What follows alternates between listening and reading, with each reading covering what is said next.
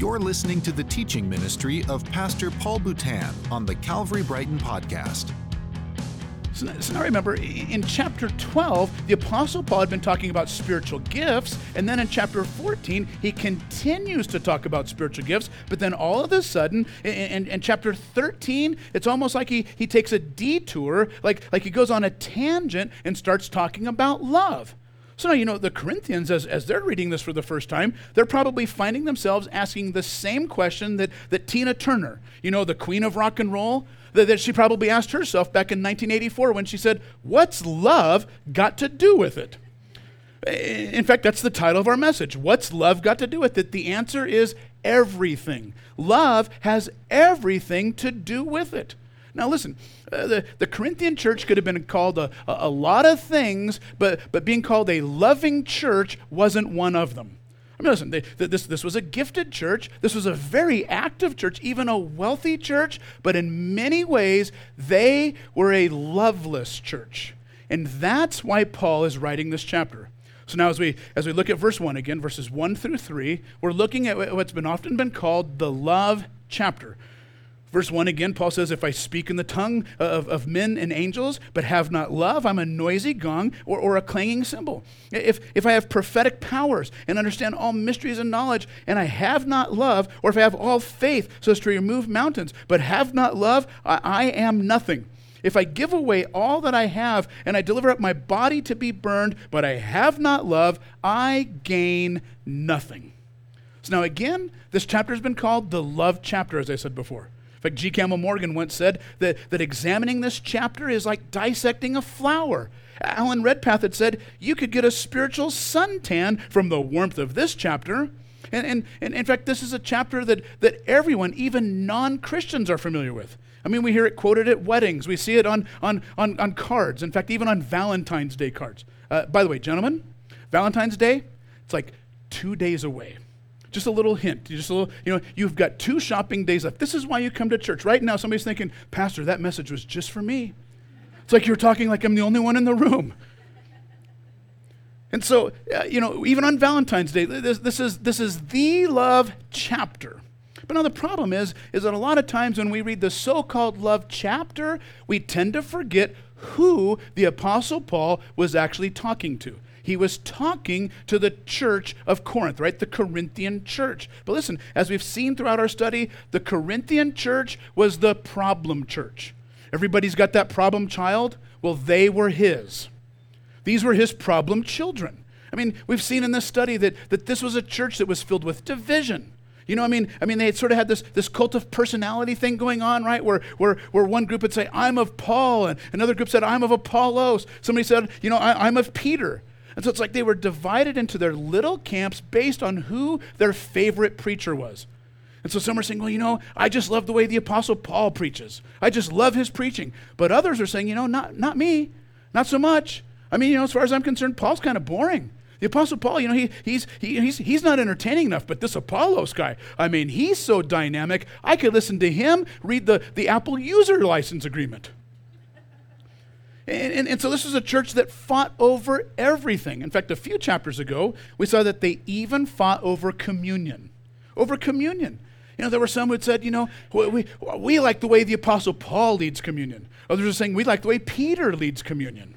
And then along with communion, then they also developed something called an agape feast. Now, agape is a Greek word that means love. So this is a love feast. Now, the whole basis of this so-called love feast was that they were using it as an opportunity to demonstrate God's love to the world. And so they would do that by inviting the poor and the needy to this feast, and they would feed the poor and the needy. And then after the meal was over, they would close the meal by taking communion. But now the problem was that, first of all, they would gather for communion and they would divide up in their little cliques. The clique of the Apostle Paul over here, the clique of the Apostle Peter over here, the clique of Apollos over there. And then not only were in their little cliques, but then instead of feeding the poor, instead they were gorging themselves. They were stuffing their own faces and making the poor watch them eat. And then on top of that, if that wasn't bad enough, then they were getting drunk on the communion wine during the communion service. Then, on top of all that, Back in chapter 4, we saw that Paul rebukes the Corinthians for being, quote unquote, puffed up. In fact, that's the key phrase in chapter 4. Paul uses that phrase, puffed up, a number of different times. He tells them in chapter 4 that they were puffed up against each other. He tells them that they were puffed up in their speech, and they were puffed up. They had an overinflated view of their spirituality, of how gifted they were spiritually.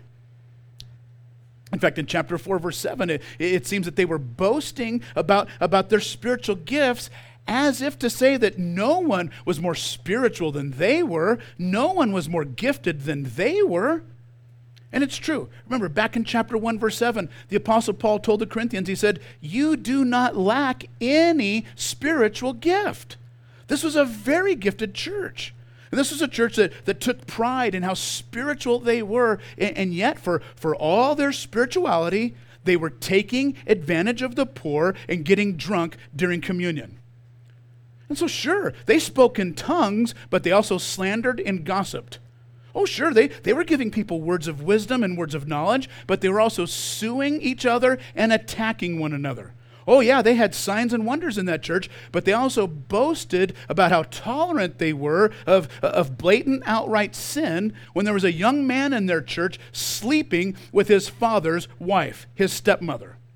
And they were bragging about it, boasting about it. And so the Apostle Paul's message to this church in the opening first 3 verses is he's saying, you know what? If you speak in tongues of men and angels, but you don't have love, well, then you're nothing but a noisy gong and a clanging cymbal. He says, you know what? If you have the faith that you can move mountains, but you do not have love, you have nothing. If you die a martyr's death, you die for your faith, and yet you're never known for your love, then you are nothing. I mean, after all, Jesus never actually said, "By this all men will know that you're my disciples if you speak in tongues, if you prophesy, if you heal, if you perform miracles." Those are things Jesus never said. What he did say is in John chapter 13, verse 35, Jesus said, "By this all will know that you are my disciples if you have love for one another." If you have love for one another. And so what's love got to do with it? Everything. When it comes to being known as a follower of Jesus Christ, when it comes to the world knowing that you have been changed by Jesus Christ, love has everything to do with it. That's why when you go online to our website, look at our statement of faith, you're going to see that in our statement of faith, when we talk about spiritual gifts, we believe in the spiritual gifts, but then we have this line that says, we also believe that love is more important than all the spiritual gifts, because without love, then all exercise of spiritual gifts is worthless. Because that's what Paul says. He says, without love, I am nothing.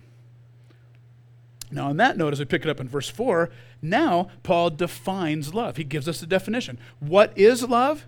Well, we find out in verse 4. Paul says, love is patient and kind. Now, pause there. Why are we pausing there? Because that's as far as the definition goes. In that little opening line, he gives us the definition of love. Then the rest of verse 4, all the way up to verse 6, he tells us what love is not. But first of all, he tells us the definition of love. He says love is patient and kind. Love is patient and kind, he says. Listen, when we talk about love, we use love, the word love, in a lot of different ways, right? I mean, we love everything. Love you, man. Love you, bro. We love everything, right? I mean, listen, I love my wife. I love my kids. I love my son and my daughter. And I love my daughter-in-law, but you know what? I also love my dog, and I love Starbucks. But check it out. I better not love Starbucks or love my dog as much as I love my wife, or I'm going to be in the dog house. Am I right? First service, my wife said, amen. And then your wives looked at you and said, amen. Just remember that. Valentine's Day is just a couple days away. Stay out of the doghouse. And so in many ways, the ancient Greek language is superior to our modern English language, because the ancient Greek language, they had 4 different words that would express each expression of love. For example, they've got the Greek word phileo. Phileo, it speaks of brotherly love. In fact, we use that word today when we talk about the city of Philadelphia. Anybody ever hear of it? think they might be playing a game a little later today. Philadelphia, it's the city of brotherly love. But if you live there, it's the city of brotherly shove. But anyway, it's, but this is what the word phileo means. It speaks of brotherly love. And not just loving your actual brother, but it means loving your close friends, like your bros. So loving your brother or loving your close friends. But then there's the Greek word storge, which speaks of family love. So there's brotherly love, but then there's that love that's reserved for your close family, your intimate family. And then there's the Greek word eros. Eros speaks of romantic love. Now here's the problem. The problem is, a lot of times when we talk about love, most guys only think that there's one kind of love. If you know what I mean. Romantic love. Kind of like the little boy I told you about before that got lost in Walmart. And so one of the clerks is trying to help him find his mom. He says, well, what's your mommy's name? He looks up and says, Mommy. He says, okay, well, what's your daddy's name? He says, Daddy? He says, okay, what does your daddy call your mommy? Little boy smiled, got a big, deep voice, and said, hey, baby. So, gentlemen, even though Valentine's is right around the corner, I just want to help you understand there's more than one form of love. Yeah, there's eros, there's romantic love, but there's also brotherly love, and there's family love, and then there's the Greek word agape. Now, agape speaks of sacrificial love. It speaks of perfect love. It was considered the highest form of love. And really, in many ways, it was considered the love of God. And what agape love is, it's love with no strings attached. Love with no strings attached. It's loving someone no matter what, even if they've hurt you, even if they've betrayed you, you still love them. It's sacrificial love. Now, sometimes we refer to love as a gift, right? In fact, there's even a book titled The Gift of Love. But we know that biblically in the Bible, we know that love is not a gift, love is a fruit. It's called the fruit of the Spirit. Galatians chapter 5, verses 22 and 23. It says, but the fruit of the Spirit is love, joy, peace, patience, kindness, goodness, faithfulness, gentleness, and self-control. Now, what's interesting about that passage in Galatians 5:22 is that the word fruit is in the singular, not the plural. In other words, it's the fruit of the Spirit, not the fruits of the Spirit. And in fact, in many ways, many translators believe that there should have been a semicolon there. When it would say, the fruit of the Spirit is love, semicolon, then joy, peace, patience, kindness, goodness, faithfulness, gentleness, and self-control. As if to say that the fruit of the Spirit, singular, is love. The rest of the words are now describing what that sacrificial love looks like, what that agape love looks like, what that perfect love of God looks like. That the perfect love of God looks like joy, peace, patience, kindness, goodness, faithfulness, gentleness, and self-control. It's a definition of agape love. Now, what's interesting is that when we look at the list of love here in 1 Corinthians chapter 13, verse 4, and the list of love in Galatians chapter 5, verses 22 and 23, we find two terms are exactly the same. And those two terms in 1 Corinthians 13, verse 4, are patience and kindness. He says, love is patient and love is kind. Now, the word patience, the Greek term makrothumia, it's a term that speaks of tolerance. It speaks of endurance, enduring injury, enduring attack, personal attack. It's the willingness to accept difficult situations, but even more, it's the willingness to deal with difficult people. Do you have any of those in your lives? Yeah, me neither. But it's that person who's standing on your last nerve. Ever say that? You were standing on my last nerve. And yet it's the ability that you endure that person. You're patient with that person. And when you're patient with that kind of person, you are demonstrating perfect love.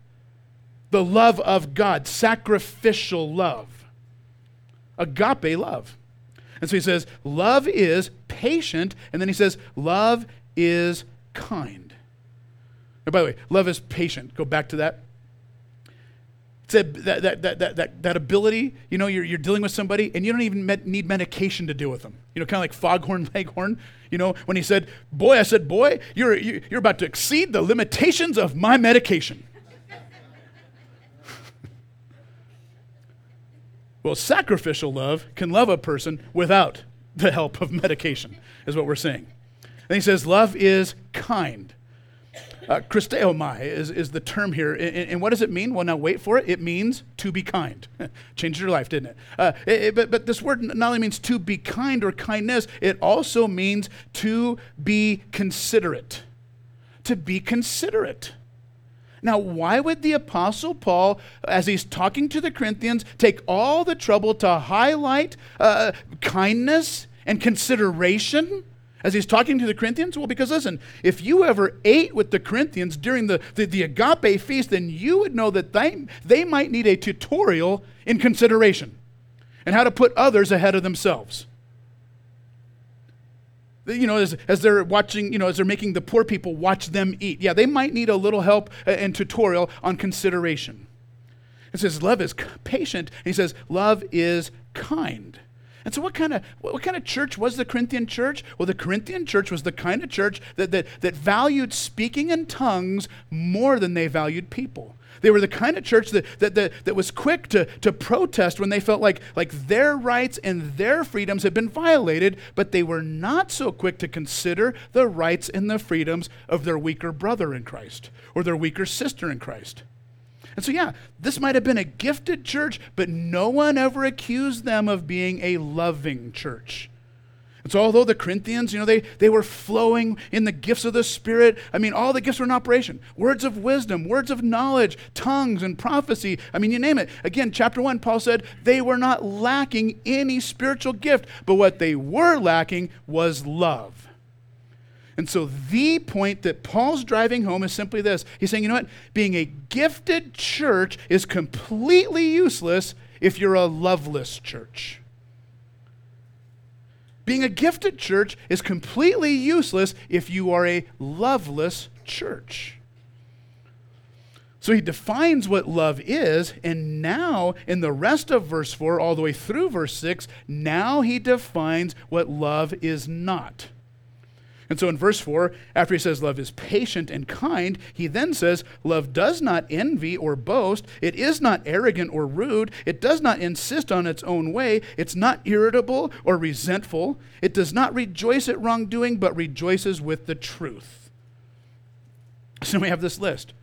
He tells them what love is, and then he says love does not envy or boast. The Corinthians are like, that might not be a good thing. And then he goes on, he says, it is not arrogant. Now the word arrogant, it's the Greek word phusio. It literally means to puff up, to blow up, to inflate, to have an overinflated view of yourself. I pointed out a second ago that in chapter 4, Paul devoted almost the entire chapter to tell them they were puffed up. That the Corinthians had an overinflated view of themselves, and yet Paul says that love is not arrogant, it is not puffed up. And then in verse 5 he says, or rude. Now the word rude here speaks of shameful and disgraceful behavior. The kind of behavior that you'd see when you're taking advantage of the poor during the communion service? Yeah, that might be called rude. It says love does not envy, it does not boast, it's not arrogant, it's not rude. He says it does not insist on its own way. The Corinthians certainly did. It says it is not irritable. Now the word irritable, the Living Bible uses the word touchy instead. The NIV uses the phrase is not easily angered.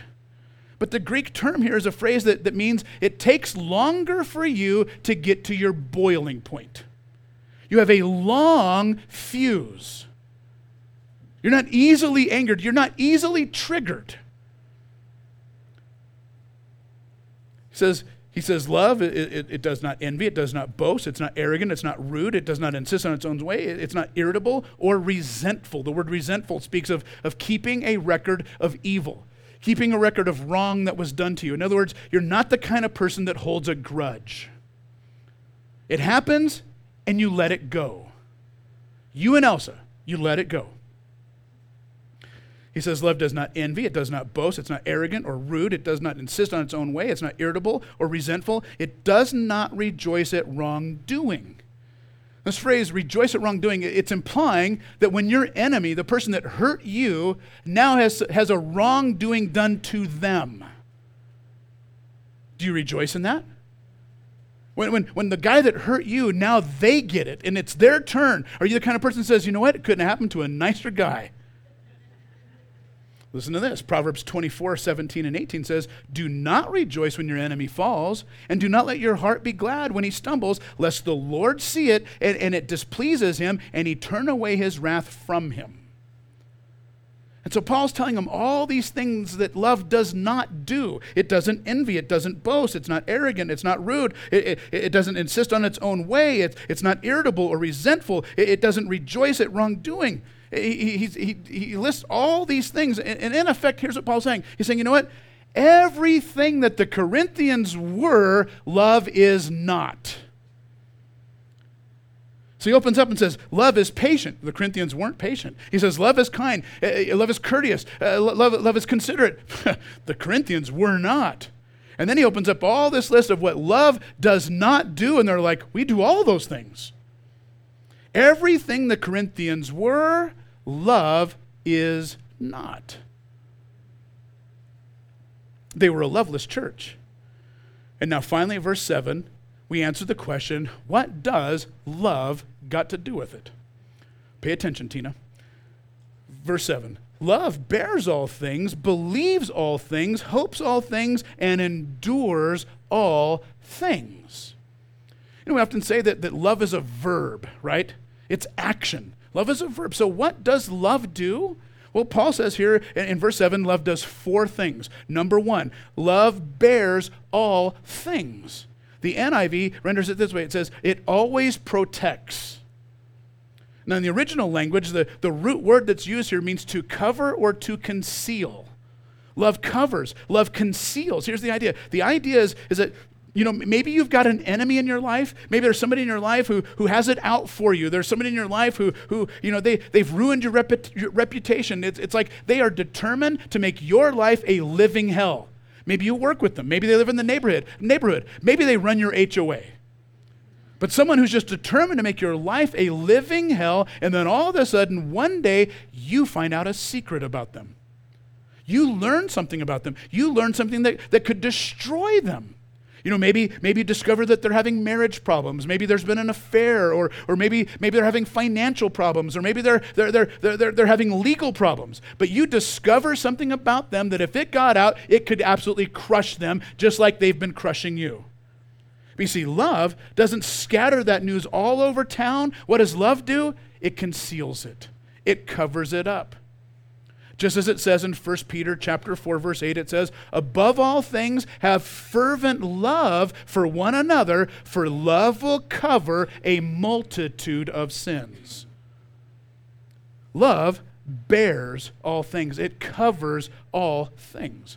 That's number 1. What else does love do? Paul says love believes all things. Now, this doesn't mean that you're gullible. It doesn't mean that you believe everything that you hear. It doesn't mean you believe everything you saw on Facebook or that you see on CNN or on Fox, because we know that Facebook, CNN, and Fox, it's all fake news. It's not saying that you're believing everything you hear. Rather, the word, when it says that you believe all things, it's the Greek term pisteo. And it means really to commit yourself to. It means to put your trust into. In other words, it's the idea that you are making an active choice where you're choosing to believe in someone despite whatever's going on. You're making an active choice to believe in them, to stay committed to them no matter what.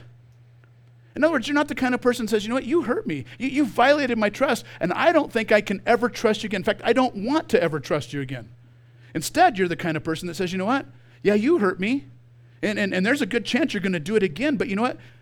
I'm committed to this relationship. I'm committed to you. And because I love you, I believe in this, and I'm going to fight for it. We're going to get counseling. We're going to do whatever. We're going to talk to whoever we're going to do. We're going to get classes. We're going to whatever it takes. I believe in it, and we're going to make it work. That's what it means to believe all things. So he says, love bears all things, it believes all things. Number 3, love hopes all things. By the way, I almost did it again. I said number 3 and this finger wanted to come up. Number 3, love hopes in all things. Now the word hope there literally means a confident hope. A confident hope.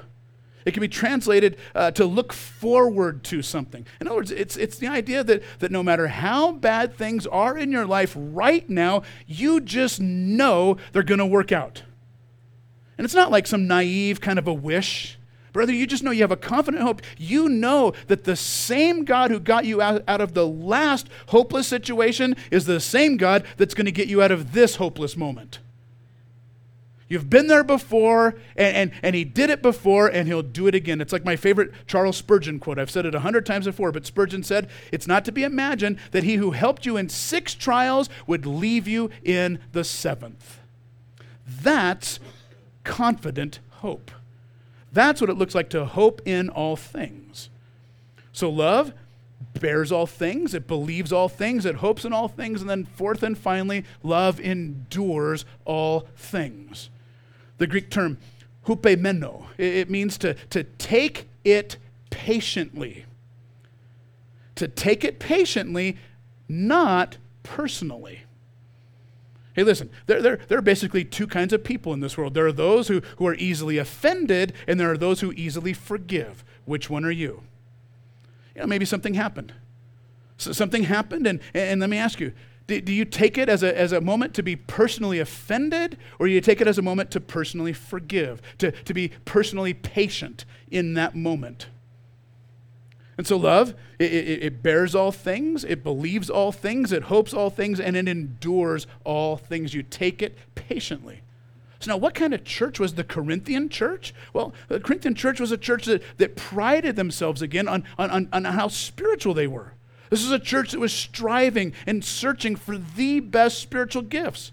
In fact, the Apostle Paul, towards the end of chapter 12 last week, said, earnestly desire the best gifts. But then he went on and he added this in 1 Corinthians chapter 12, verse 31, and he said, and I will show you a still more excellent way. What's more excellent than the very best spiritual gifts? Well, what's more excellent is love. You see, when it comes to truly being spiritual, it's less about how spiritually gifted you are, and it's more about how spiritually fruitful you are. When it comes to being known as a follower of Jesus Christ, listen, love has everything to do with it. You know, look, when you forgive your enemy, or when you're patient with the person that betrayed you, hurt you to the core, you know, when you can hope in a hopeless situation and you're confident that the Lord will get you through it, when you can endure all things, when no matter how rough it is, no matter how hard it is, you patiently endure what's happening. Believe me, that's when the unbelieving world around you, they'll be more impacted by that kind of love in action than they'll ever be by you speaking in tongues. Listen to the Apostle Paul's words in Romans chapter 12, verses 19 and 20, when Paul said, Beloved, do not avenge yourselves, but rather leave place for the wrath of God, for it's written, vengeance is mine, and I will repay, says the Lord. Therefore, if your enemy is hungry, feed him, and if he's thirsty, give him a drink, for in so doing you will heap coals of fire on his head. And we hear that last line, it says coals of fire on his head. We're like, oh, well, that sounds pretty good. Tell me more about that. Okay, I will. You see, in those ancient times, keep in mind that fire was a precious commodity. You know, fire in the ancient world was more than just a source of light. It was a source of life. I mean, you needed it to heat your home. You needed it to cook your food. So literally, in that culture, in that point in time, if you did not have fire, if your fire went out, you could die. It was a matter of life or death. And so in that ancient culture, it was considered a critical emergency if your fire burned out, so much so that if your fire burned out, it was acceptable for you to go to your neighbor's house, no matter what time of the day or night it was. It could be 2 o'clock in the morning. And if your fire went out, it was socially acceptable to pound on the door until you woke them up and tell them that your fire went out. And then by law, they were required to give you a coal from their fire. And so the act of giving your enemy a coal from your fire was an act of neighborly love as you were keeping them alive. But it says that you would heap coals of fire on their head. Keep in mind, in that culture, whenever they would carry something really heavy, they would carry it on their head. And so we see these pictures from the ancient Middle East of oftentimes women carrying these jugs or sometimes baskets on their head. And so the picture is that even though the law requires you to give them one coal from your fire, you know that if you only give them one, there's a good chance by the time they finally get back to their house, that coal would have grown cold. It would have died. And so you give them more than one. In fact, you take a container and you fill it up, and it's so heavy they have no choice but to carry it on their head. And the idea is that you're not just giving the bare minimum, but out of love, you're going above and beyond. That's sacrificial love. That's the love of God. That is love in action. Years ago, this happened. I don't know if you remember the news story. It was nationwide. There was a boy named Chris Carrier. And when he was 10 years old, he was kidnapped by a man named David McAllister. Now, McAllister tortured Chris Carrier. I mean, he burned him repeatedly with cigarettes all over his body. He stabbed him multiple times with an ice pick, and then finally shot him and left him for dead. But he didn't die. Now he was wounded everywhere. He lost sight in one of his eyes, but he lived. Now later on, Chris Carrier became a youth pastor at Grenada Presbyterian Church in Florida. Now 22 years later, after he was kidnapped, he went and he found David McAllister, the man who kidnapped him. Now, by this point, McAllister was 77 years old. He's an ex-convict. He's frail. He's blind, living in a nursing home in Miami, Florida. So Chris Carrier goes and finds David McAllister. And you might be thinking, he's going to find him. He's going to give him a piece of his mind. He's going to tell him something. He's going to get some much-deserved revenge, right? Wrong. He finds him, and what does he do? He talks with him. He reads the Bible to him, and he prays for him. And he decides he's going to do this every single week. And so once a week he goes and he talks to him, he prays with him, he reads the Bible with him, and after several months of reading the Bible and praying with them, Chris Carrier ends up leading David McAllister, his kidnapper, to faith in Jesus. And in an interview, I think it was either 2020 or Dateline, the reporter asked and said, "How can you forgive a monster like that?" To which Carrier responded and said, "I felt convicted by the Lord of my own hypocrisy, thinking, you know what, how can I teach the teenagers in my youth group about the love of Jesus and the forgiveness of Jesus when I haven't forgiven and loved the man that hurt me?" That's love in action. And listen, it's our love in action that grabs the world's attention. It's our love in action that is the very thing that causes the world to look and say, they must be followers of Christ. Look at how they love one another. It's the very thing that caused Jesus to say in John 13:35, "They will know you as my disciples by your love for one another." What does love have to do with it? It's got everything to do with it. Amen? Father, we thank you for your love, that you so loved us, that even while we were sinners, even while we were considered your enemies, you died for us to give us life, to forgive us, to restore us. And Lord, as you have loved us, then we know and we pray that your love in us can extend and we can love others. We can love those that have hurt us. We can love those that have violated us. But Lord, we know that when your love is in action, it grabs the attention of the world. And so Lord, we pray that more of your love and less of us would be flowing. That this world would see less of us, they'd see more of you, and that more people would be drawn to you because your love is in action in us. We pray in Jesus' name. Thanks for listening to the Calvary Brighton podcast. To find out more about our ministry in Brighton, Colorado, go to calvarychapelbrighton.com.